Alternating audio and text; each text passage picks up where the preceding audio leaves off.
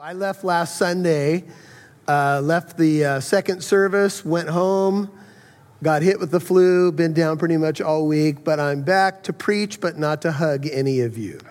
So don't be offended if I walk past you and do one of those things, because this is something that I don't want to spread, even though I have heard sharing is caring. In this case, it's not. We're going to be in Matthew chapter 5. Let your light shine, verses 10 through 16. We continue to move verse by verse through the Sermon on the Mount, and we have come to a very familiar section. We're going to stand, if you're able to stand with us for the reading of the section. Let your light shine as we touch on the last of the 8 Beatitudes that Jesus talks about, and then 2 metaphors to tell us who we are. Blessed, Matthew 5:10, are those who have been persecuted for the sake of righteousness. Theirs is the kingdom of heaven. Blessed are you when people insult you and persecute you and falsely say all kinds of evil against you because of me. Rejoice and be glad, for your reward in heaven is great. For in the same way they persecuted the prophets who were before you. You are the salt of the earth. But if the salt has become tasteless, how can it be made salty again? It is no longer good for anything except to be thrown out and trampled underfoot by men. You are the light of the world. A city set on a hill cannot be hidden. Nor does anyone light a lamp and put it under a basket, but on the lampstand, and it gives light to all who are in the house. Let your light shine before men in such a way that they may see your good works and glorify your Father who's in heaven. You can have a seat. Father, thank you so much for this precious congregation. We do rejoice in what happened yesterday as we were a light in Riverside across from Planned Parenthood, Lord. We were a witness. We made a very tangible step to be salt and light, to go beyond the walls of the church. As blessed, wonderful building as this is not the end of our faith. It doesn't start and stop when we come through these doors. No. Rather, you've called us to be the salt of the earth, the light of the world. Would you help us to understand what that means, how we can apply the word of God, and may you be glorified in our hearing and our response to it. In Jesus' name, all God's people said, amen. Some years back, my family had a chance to host some kids from the African Children's Choir. These are kids that travel from their homeland. They're usually 8 to 10, maybe 11 years old, and they form a choir and they sing wonderful praise songs with energy and these bright smiles. And one of the things that happens is if you host them as a church, you get to host some of the boys or girls at your house. So we had 3 boys, so we decided to take 3 boys from the African Children's Choir, and they spent the weekend with us, and it was great. The boys were younger, and so we get in the car, and we drove to get some ice cream, and they'd be in the back seat of the car singing because they were part of a choir, and they would sing something like this: He is your light, He is my light. And we're going down the road just, yeah, come on. He is your light. He is my light. So every time we'd go do something, get them ice cream or whatever, they would bless me. They would call me Uncle Michael, and they would say, Uncle Michael, thank you for driving us to get ice cream, and may the Lord richly bless you.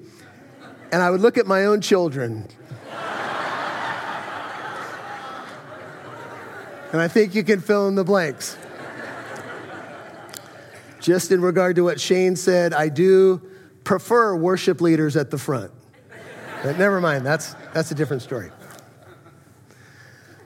So, let your light shine.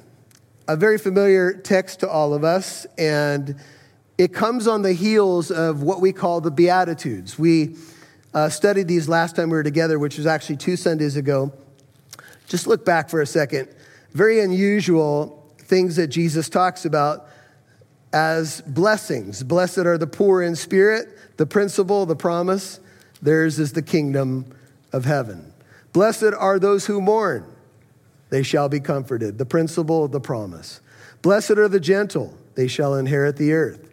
Blessed are those who hunger and thirst for righteousness. They shall be satisfied. Blessed are the merciful. They shall receive mercy. Blessed are the pure in heart. They shall see God. Blessed are the peacemakers. They shall be called sons of God. And then we left off at verse 9, leaving this eighth beatitude. And it is rather shocking. Blessed are those who have been persecuted for the sake of righteousness, for theirs is the kingdom of heaven. Now, each time we ran into the word blessed, we talked about the fact that the Greek word is makarios. And that word has the idea not so much that you're giggling or, you're manifesting happiness, but there's an inward contentedness or a calm, knowing that with each principle, there's a promise. And there's a blessing attached to each one of these. But this last one is probably the hardest one to deal with. Blessed are those who have been persecuted, notice, for the sake of righteousness. What is persecution? Persecution literally means to feel threatened and then have a sense of needing to flee because of the threat itself. And Jesus said, when you represent the king and the kingdom, some of you are going to experience persecution. Now, if I asked you to raise your hand and I said, hey, how many of you have experienced some form of persecution? Perhaps a good number of hands would go up. Why would we be persecuted? Well, Jesus makes it clear that there's a couple of requirements. Look at verse 10. If you're going to be persecuted, let it be for the sake of what is right. An earlier beatitude in verse 6, blessed are those who hunger and thirst for righteousness. Here's the bottom line. When you serve the king and the kingdom, you will have a deep hunger inside of you for what is right. You will desire his will happen on earth as it is in heaven. You will have heaven's heart because you will be linked with the king, having been born again to that living hope, and you will hunger for what is right in the world. Now, there's a lot wrong in the world right now. And yesterday was about us taking a stand as a fellowship and saying, this is wrong. Now, we're not just saying it's wrong. We want to offer hope to people. We offer the gospel. We offer compassion. Yet we are not going to say something's not wrong. Have you ever been persecuted for the sake of desiring to see what is right? This sermon is really about righteousness. In fact, if you look a little bit down, Jesus says these words in verse 20. I say to you that unless your righteousness surpasses that of the scribes and Pharisees, you will not experience this kingdom promise. You will not enter the kingdom of heaven. Now, is Jesus preaching salvation by works? I don't think so. In verse 17, just so we've got it correct, he says, don't think I came to abolish the law or the prophets. I did not come to abolish, but to fulfill all righteousness, which is the exchange between he and John the Baptist. Let it be so, that we might fulfill all righteousness. What is Jesus saying? He'd come to die for the people. He'd come to live the perfect life that they could never live. But just on a plain reading of the scripture, here's what Jesus is saying. Their righteousness over there, see the scribes, see the Pharisees? This is their righteousness. It's all outward. They fast twice a week to check a box. They tithe their mint, dill, and cumin to check a box. They make lengthy prayers out in public to check a box. They love greetings in the marketplaces, to be called rabbi, to get the best seats in the synagogues. I tell you, they have their reward in full. They sound the trumpet when they give alms to the poor. Hey, see what I did? See the bone that I threw to that poor guy over there? They are always doing what they do for show. And I tell you, they have their reward in full. Now, we do our good works so that people might bring glory to God. We'll see that at the end of the sermon, not glory to us. And I know my own heart, and I'm sure that you can resonate with this, that we can all be really good at fooling most of the people most of the time. I know the Christian lingo. I know, how to walk into the church building. I know a good number of the songs. I know what a Christian's supposed to look like and talk like. But if the moment I hit the door, what I've manifested is simply to impress you, God's not impressed. And that is just a righteousness just to impress people.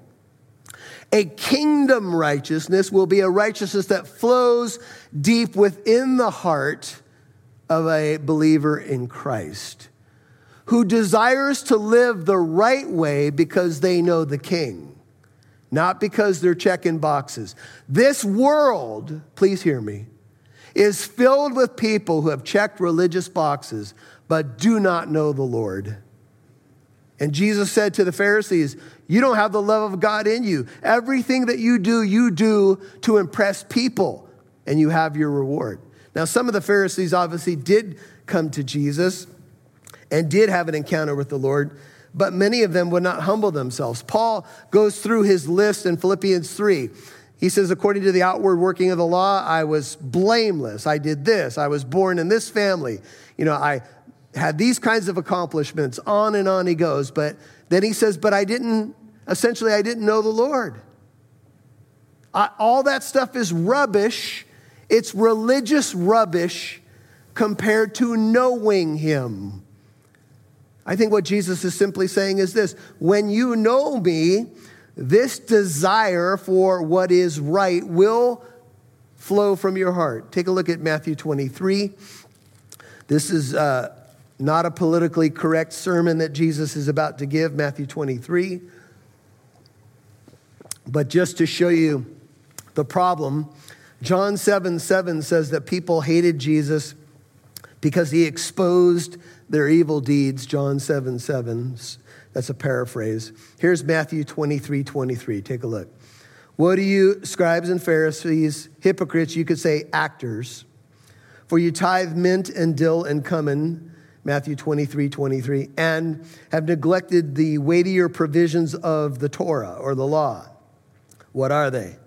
Justice, mercy, and faithfulness. These are the things that you should have done without neglecting the others. You blind guides who strain out at a gnat and swallow a camel. Woe to you, scribes and Pharisees, hypocrites or actors, for you clean the outside of the cup and of the dish, but inside they are full of robbery and self-indulgence. You blind Pharisee, first clean the inside of the cup and of the dish, so that the outside of it may become clean also. Jesus, back to Matthew 5, is saying that true righteousness is going to flow from within a person that's been changed, born again, and will flow out. And one of the results of Jesus' life, of course, he attracted many, many people to him. Many people flocked because he was healing. He went around doing good. He was full of compassion. Never did a man speak like him. But other people were not happy with Jesus. In fact, that is why Jesus ended up on the cross. It was God's divine plan. However, we know that with a certain group of people, he was not popular because he exposed who they really were. And it was the religious leadership when Pilate, the Roman governor, was trying to let Jesus go that stirred the crowd and got Jesus condemned. Again, it was God's divine plan, but you get my point. So there were certain people that persecuted Jesus. They pursued him. They even attempted on a few occasions to kill him or stone him. Persecution is one of the surest and most tangible evidences that you're a Christian. And all God's people said, say what? Oh, it's true. Because persecution, if it happens for the right reason, aligns you with Christ. Here's the right reasons. It should be for the sake of righteousness. Verse 10, look at verse 11. And it should be on account of Jesus. That's the end of verse 11. Praying that my voice will hold up here. It's on account of me. So if you get persecuted for what is right, you take a stand for what is right in your family, your company, your neighborhood, ... then you're blessed. If you get persecuted because of your association to Jesus Christ, you are blessed. Oh, here comes Christian girl, Christian boy. Yeah, here they go, Holy Joe. It's the Christmas party. They're probably going to want to talk about Jesus. There's a sweet lady that attends here. She came up to me a couple weeks ago. Sweet sister in the Lord, and I'm not sure if she's here today. She goes, Pastor Michael, I appreciate your preaching, and you're funny, and funny noises come out of you as well.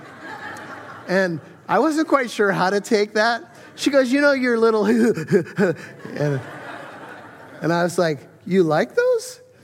Don't encourage me. But anyway.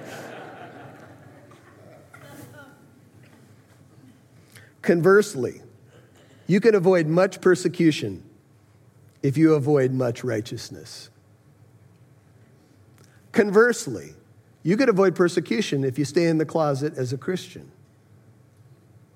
If nobody knows who you are and you're laying low, then you'll probably avoid most of it.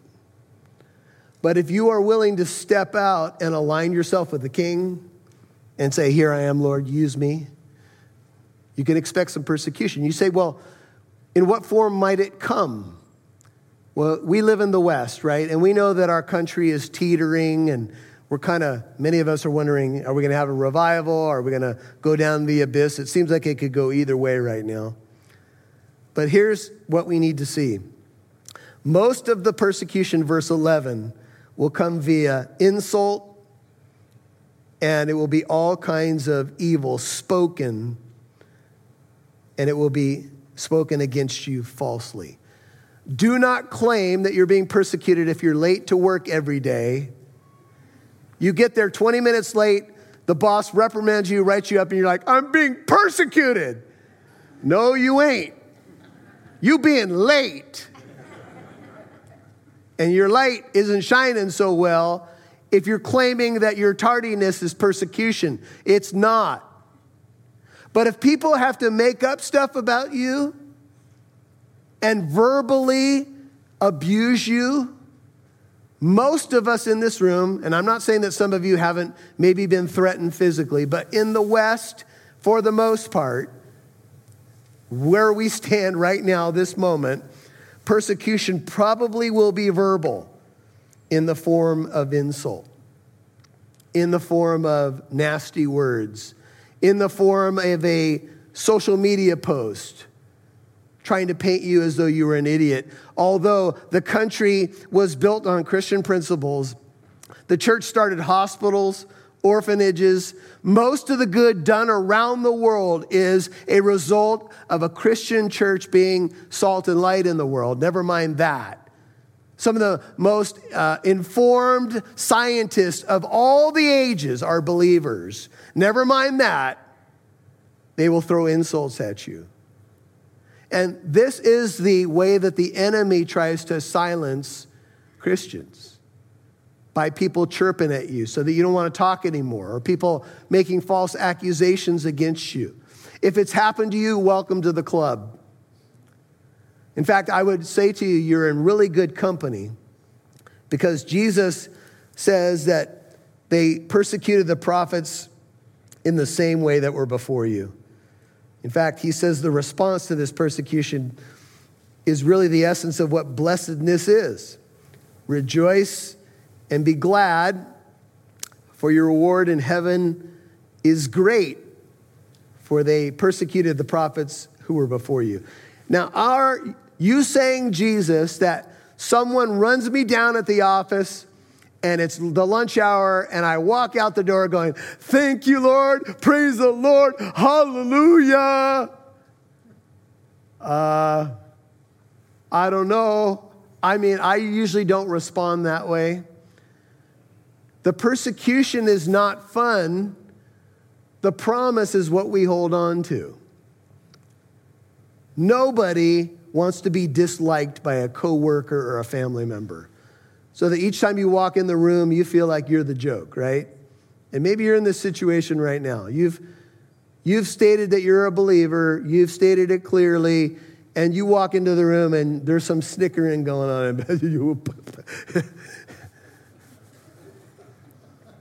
There's those noises again.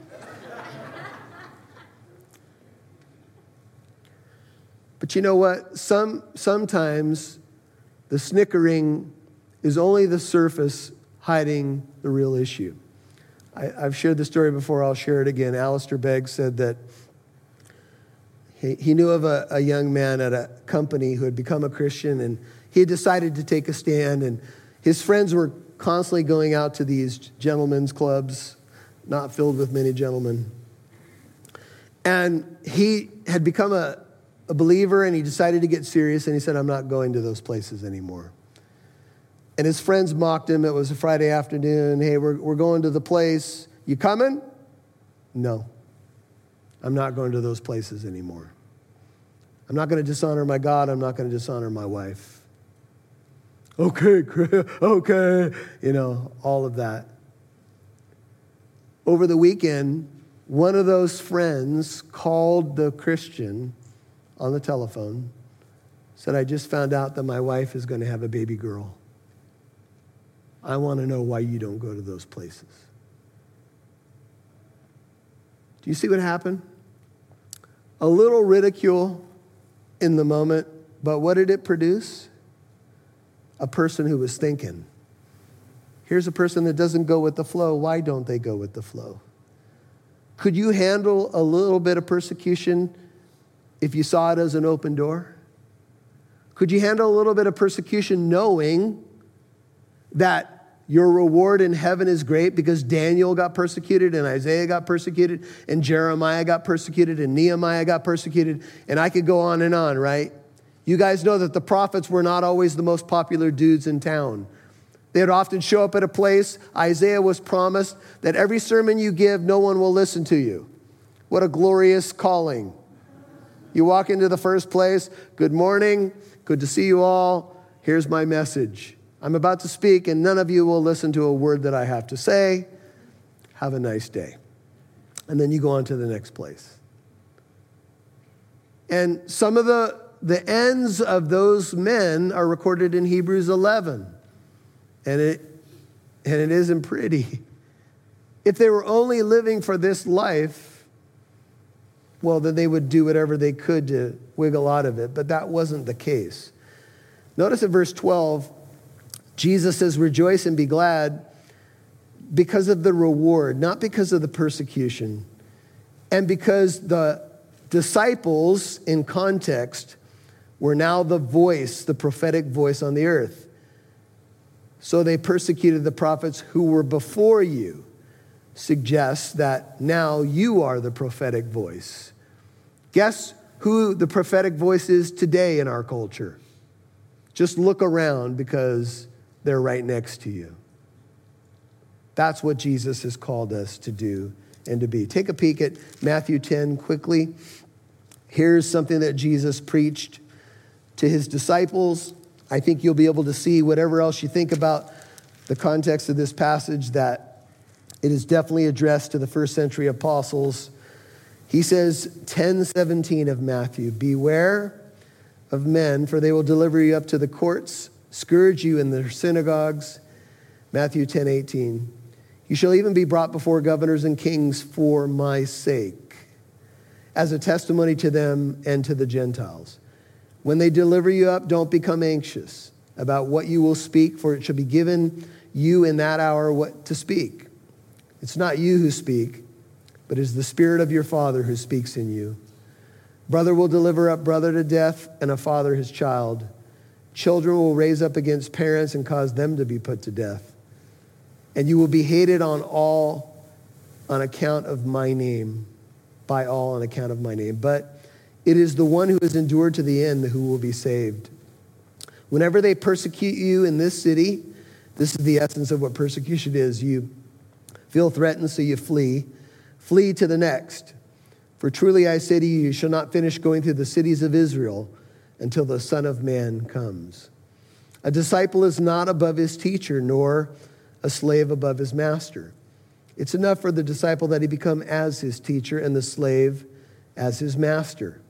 If they've called the head of the house Beelzebul, how much more the members of his household? Therefore, do not fear them, for there's nothing covered that will not be revealed, and hidden that will not be known. Don't worry about it, because everything is going to be exposed. What I tell you in the darkness, speak in the light. What you hear whispered in your ear, proclaim upon the housetops. Don't fear those who kill the body, but are unable to kill the soul. Rather, fear him who is able to destroy both soul and body in hell. Are not 2 sparrows sold for a cent? Yet none of them will fall to the ground apart from your Father. The very hairs of your head are all numbered. Therefore, do not fear. You're of more value than many sparrows. Everyone, therefore, who shall confess me before men, I will also confess him before my Father who's in heaven. But whoever shall deny me before men, I will also deny him before my Father who's in heaven. Back to Matthew 5. Not easy words, but Jesus is saying, if you're going to align with the king and the kingdom, you will get positive responses from many, as Jesus did. People flocked to him. Motives obviously did vary, but there were some who wanted to silence him. And that's because he exposed who they really were. The kingdom principle, the kingdom promise. Persecution is light and momentary, and it's producing an eternal weight of glory far beyond all comparison. 2 Corinthians 4:17 and 18. While we look not at the things which are seen, but the things which are not seen. The things which are seen are temporary. The things which are not seen are eternal. Spurgeon says, our joy and gladness are to exceed all ordinary bounds when we are honored with the decoration of the Iron Cross and the collar of SS or savage slander that comes against us. So the apostles get persecuted in Acts chapter 5, and they rejoice for the privilege of being persecuted for the sake of the king and the kingdom. Imagine such a thing. Imagine that in the week ahead, you might say, you know, Lord, if I do get persecuted at the office today, I'm going to have the greatest day ever and rejoice and be glad. No? I see you guys looking at me like, no, I don't. But this is why the kingdom is so different.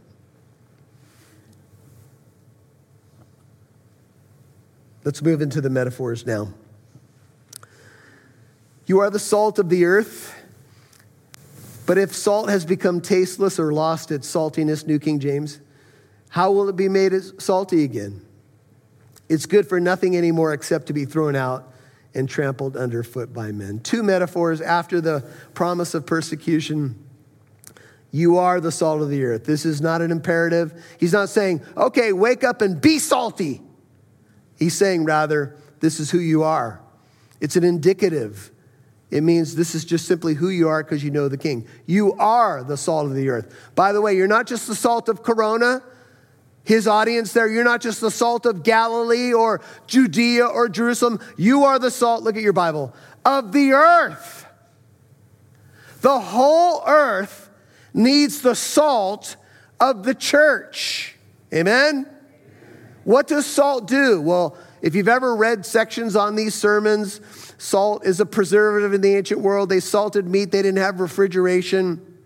Salt can produce thirst. Salt was added to sacrifices. You could do a whole volume on salt.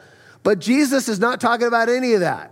He's talking about salt as flavor. Amen? How many of you like a little salt on your food? Raise up your hand. Confession is good for the soul. I have a family member who is so enthralled by salt that this individual will salt things that do not need salt. However, on the reverse side of that, have you ever tried to eat unsalted potato chips? All God's people said, yuck. Unsalted peanuts?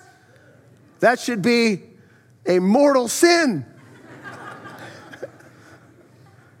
Unsalted French fries? Oh, no. Have you ever, in love, loosened the top of the salt shaker so that your friend, that could be too much salt. Jesus is saying that salt adds flavor, or it leaves a taste in the mouth. Just so you know that we're on the right track, look at verse 13. If salt becomes tasteless, that's what Jesus is talking about. He's talking about the savor of believers that each one of us, when we are living for Christ, will leave a taste in the mouth.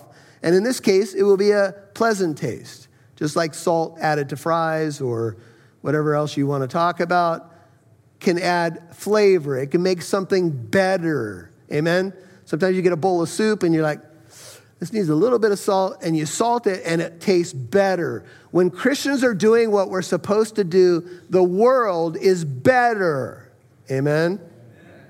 Salt is a metaphor, note takers, for influence. You might want to write that down. Salt equals influence.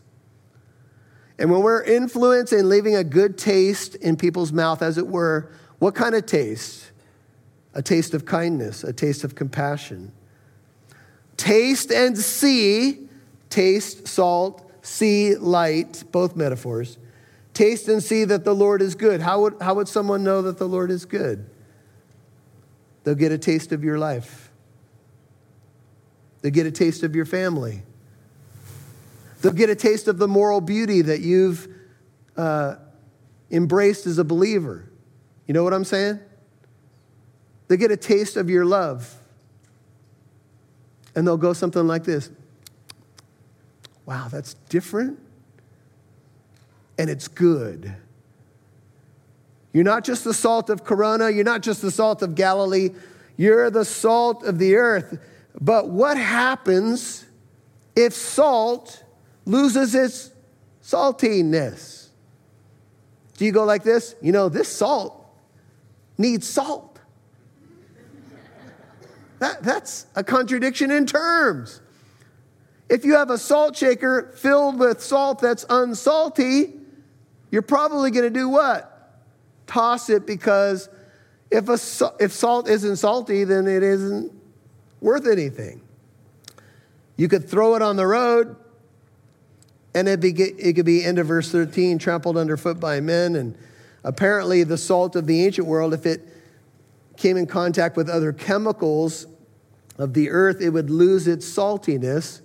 Kind of an interesting connection. We come in too close of contact with the things of the world, we lose our saltiness. Some years ago, I talked to an elder of a church. He was speaking about a Christian leader, an extremely prominent,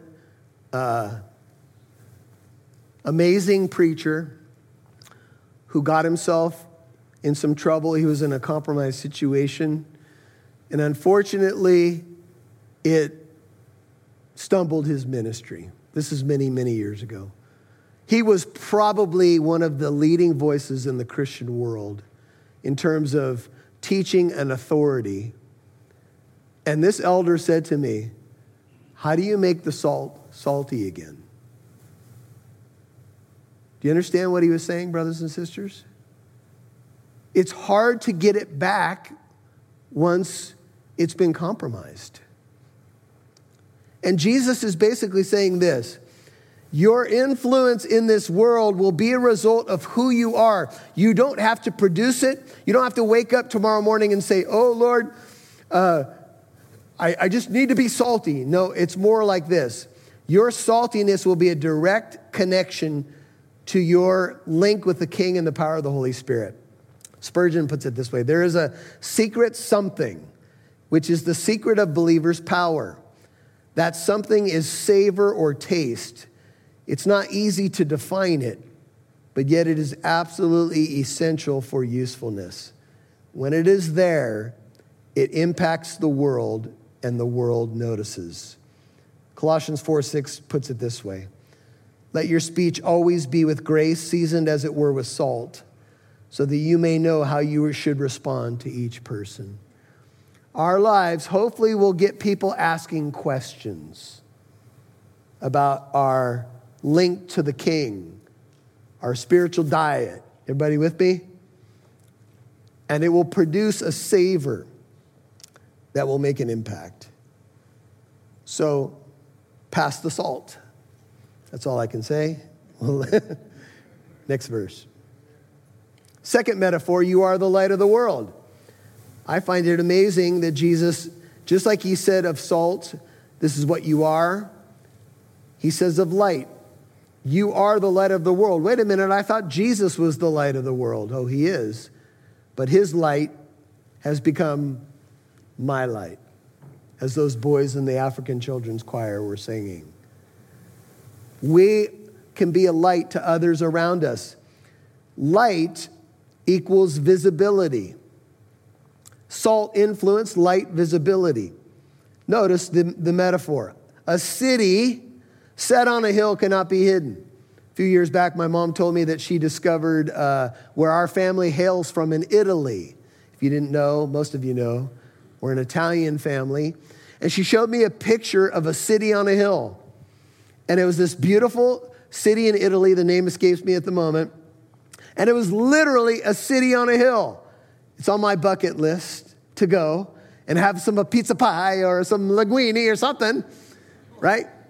But it looks so amazing and inviting. Think about the metaphor. The metaphor is not of one individual standing on a hill with a candle or a phone. It's a city. It's a community. It's many lights coming together to shine for the Lord. It's the church. Amen. It's the putting together of the body of Christ in such a way that we shine, not just as lights of Capernaum or Galilee, but you're the light of the whole world. The world needs our light. The brighter the light, the farther it will penetrate the dark recesses of our world. Would you hold your place in Matthew? Turn to Isaiah 42. As you turn there, I want to show you a prophecy about the Messiah, but I want to give you some good news. You ready for some good news? Here's the good news. As much as we can talk about the problems in the world and in our country, I want you to think from the time that this sermon was first preached, how far has the gospel gone out into the world? Do you know that Revelation 6 says that when we appear before the Lord, whatever the timing of Revelation 6 will be, there will be people there from every tribe, every tongue, every nation. The gospel from this little area of Galilee has permeated much of the known world. China, India. You can think of places all over Europe. We can go around the globe. Yes. Is there a portion of the world that's not reached yet? They call it the 1040 window. Yes. But a good portion of the world has been reached. Praise the Lord. The light is going out. And I mean going out in the best sense, not flickering out, but going out, permeating dark land after dark land, where people sat in the darkness of witchcraft, sat in the darkness of, whatever you want to talk about. The light of Christ came. The grace of God, amen? Look around the room. That's why there's so many different variables here in this room. We come from different nations, different backgrounds. The gospel has done its job. The light has gone out. Look at this prophecy about the Messiah. Isaiah 42:1. Behold, my behold my servant whom I uphold, my chosen one in whom my soul delights. I've put my spirit upon him. He will bring forth justice to the nations. Isaiah 42:2. He will not cry out or raise his voice, nor make his voice heard in the street. A bruised reed he will not break. A dimly burning wick he will not extinguish. He will faithfully bring forth justice.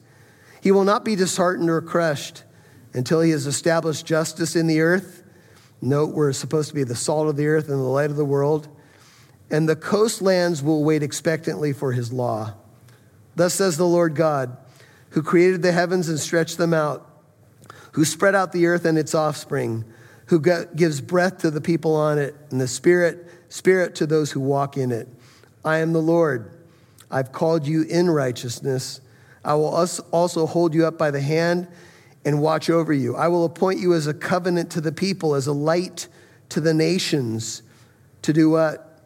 To open blind eyes, just like Jesus told Paul he would do. To bring out prisoners from the dungeon and those who dwell in darkness from the prison. I am the Lord, that is my name. I will not give my glory to another, nor my praise to graven images. Behold, the former things have come to pass. Now I declare new things. Before they spring forth, I proclaim them to you. Sing to the Lord a new song. Sing his praises from the end of the earth.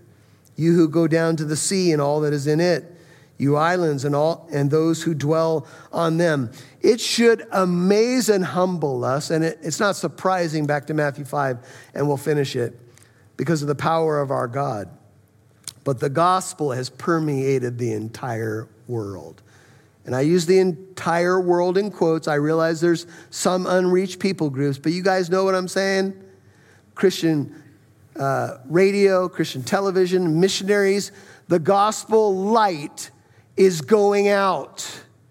And that's something to rejoice in. And I don't think we think about it enough, frankly.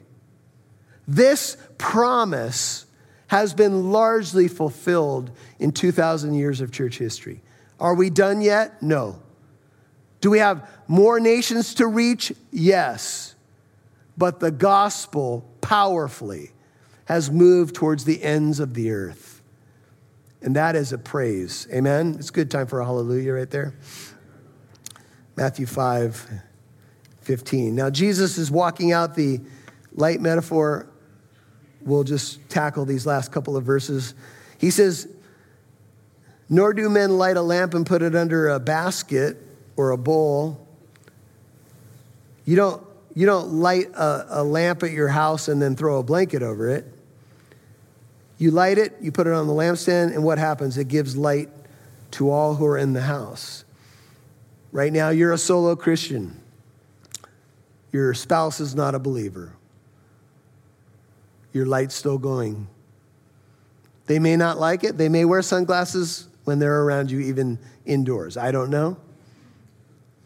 But your light is shining to the house because it's who you are. Amen?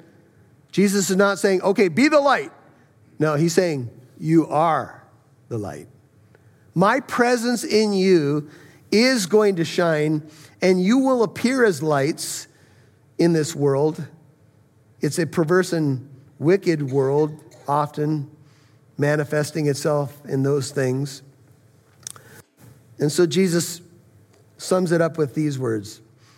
Let your light shine before men, let it shine before men in such a way that they may see visibility, see your good works, and glorify your Father who's in heaven. Your light, if you're taking notes, equals your good works. That's what Jesus just said. I'm not making that up. Your light is your good works. And they are to be seen by people, and they will bring a response. What are good works? Do you know that this phrase, good works, you're not going to see it too many times in the New Testament, just a handful of times. What are the good works that might convey the light of the kingdom to people? In Matthew 25, we won't go there, you all know it. Jesus says, I was sick and you came to me. I was in prison and you visited me. I was naked and you clothed me. I was hungry and you fed me. And the righteous will say, Lord, when did we see you hungry or naked or, come to you when you were sick? When you did it to the least of these, my brethren, you did it for me. Amen? These are some of the good works. Good works are just simply that, good things that you do in the name of Christ that will associate you with Christ. He went around doing good, Acts 10:38, healing those who were oppressed by the enemy, touching people, showing compassion. These are the good works of the church. We don't do them to impress people. We do them because we can't help but be salt and light. And when people see your good works, we'll put aside the negative response. We already tackled that. What will they do? When they see your good works, they see your light, they see that you're salt, they will glorify your Father who's in heaven. What does that mean? Well, it could be like Nebuchadnezzar when Daniel was in his court and Nebuchadnezzar said, "The God of Daniel," and he began to exalt that God, or the true God. Was Nebuchadnezzar converted? That's another sermon. We don't know. But he glorified God. He gave God praise. But many scholars believe that glorify your Father in heaven is shorthand for salvation. I take you to the crucifixion scene. Jesus has been responding to the insults and praying for those who crucify him. He's on the cross in his dying moments. He gives his spirit to the hands of his Father, and the Roman centurion says, "Surely this was the Son of God." Many believe that was a statement of saving faith. Here's the point. How many of you could say that you are sitting here today, not just simply because you heard the gospel, but because you saw the gospel? I want you to raise up your hand. If a relationship brought you to the Lord, raise up your hand right now. Would you keep it up? Everybody look around just for a second. How many of you came to saving faith in Jesus Christ because you saw the gospel in someone's life, family, marriage, ministry? Now, yes, the gospel has power when it's heard, no doubt, but it has, let's just call another layer, when it's seen. Amen? What does that mean for us right now? We're about to go out. You guys are here for a couple more minutes, and you're going to go out into that world, right? And you're going to be on mission. You are the salt of the earth. You are the light of the world. The question is just to let it shine. Well, how do I do that? You go around doing good. And when people see your good works, and yes, should you preach the gospel to people? Yes. It's not an either-or deal. But when people see the good that you do because you belong to the God who is good, they will taste something, they will see something, and they'll go, tell me why you do this or don't do that. And then you can say, let me tell you the good news. God so loved the world, my Father so loved the world, he gave his Son, that whoever believes in him won't die without him. They won't be spiritually dead. They'll live. And back in 1995, or whatever your story is, I came to life. There was a lady at the office who prayed for me. There was someone who invited me to a Bible study. There was a man in our neighborhood who had a marriage like I had never seen before. I come from brokenness and a mess. And he lived the gospel in front of me, and I wondered, what's that all about? And who is this guy? And what's going on here? And I came to glorify my Father who's in heaven. He's my Father now. He can be your Father too. You with me? Let your light shine. Father, thank you for these moments that we've shared together. Ushers, you can go ahead and come forward and we'll start passing out the elements. Thank you for this moment, Lord, that we have to think about the price that you paid, your goodness manifested at the cross, your holiness, the power of God through the resurrection.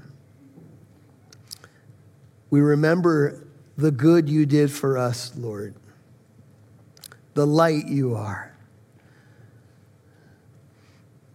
And I just pray that as we come to the table of God, we be filled afresh with kingdom power, This church has done an amazing job of impacting the world through so many different ministries and through the individual lives here. And collectively, we are a city on a hill. And Lord, I pray that more and more that light will permeate our community and our country. We need it so desperately. Give us wisdom in the days ahead, but also help us to realize who we are and help us continue to see the impact of the good works that you're doing in us and through us, Lord. May it always bring you glory, and you alone receive the glory, Lord. I pray in Jesus' name. Just keep your heart bowed for a moment. If you've not met the King, you didn't realize maybe how much he loved you, that Jesus died on the cross for you, that good works don't save you. You're saved by grace through faith.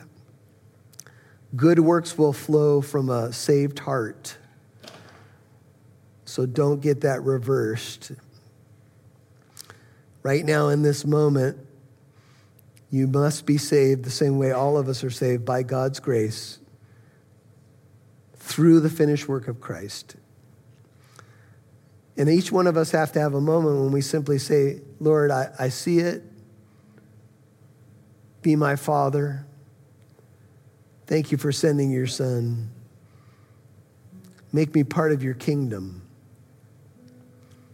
Fill me with your light. I turn away from the darkness of my sin. Pray it if it's you. I'm sorry for it. I turn from deception and even religious performance, and I turn to the living God. I know all things are open before you, Lord, so I'm going to come in humility. Maybe for some of you, you're coming back. I'm going to come home in repentance. But I thank you for the light of hope, the light of Christ. I'm sure the Lord can fill in the blanks for you, but just continue to seek his face. And for all of you who are the precious people of God, as we come to his table, I pray that you be blessed and encouraged and refreshed.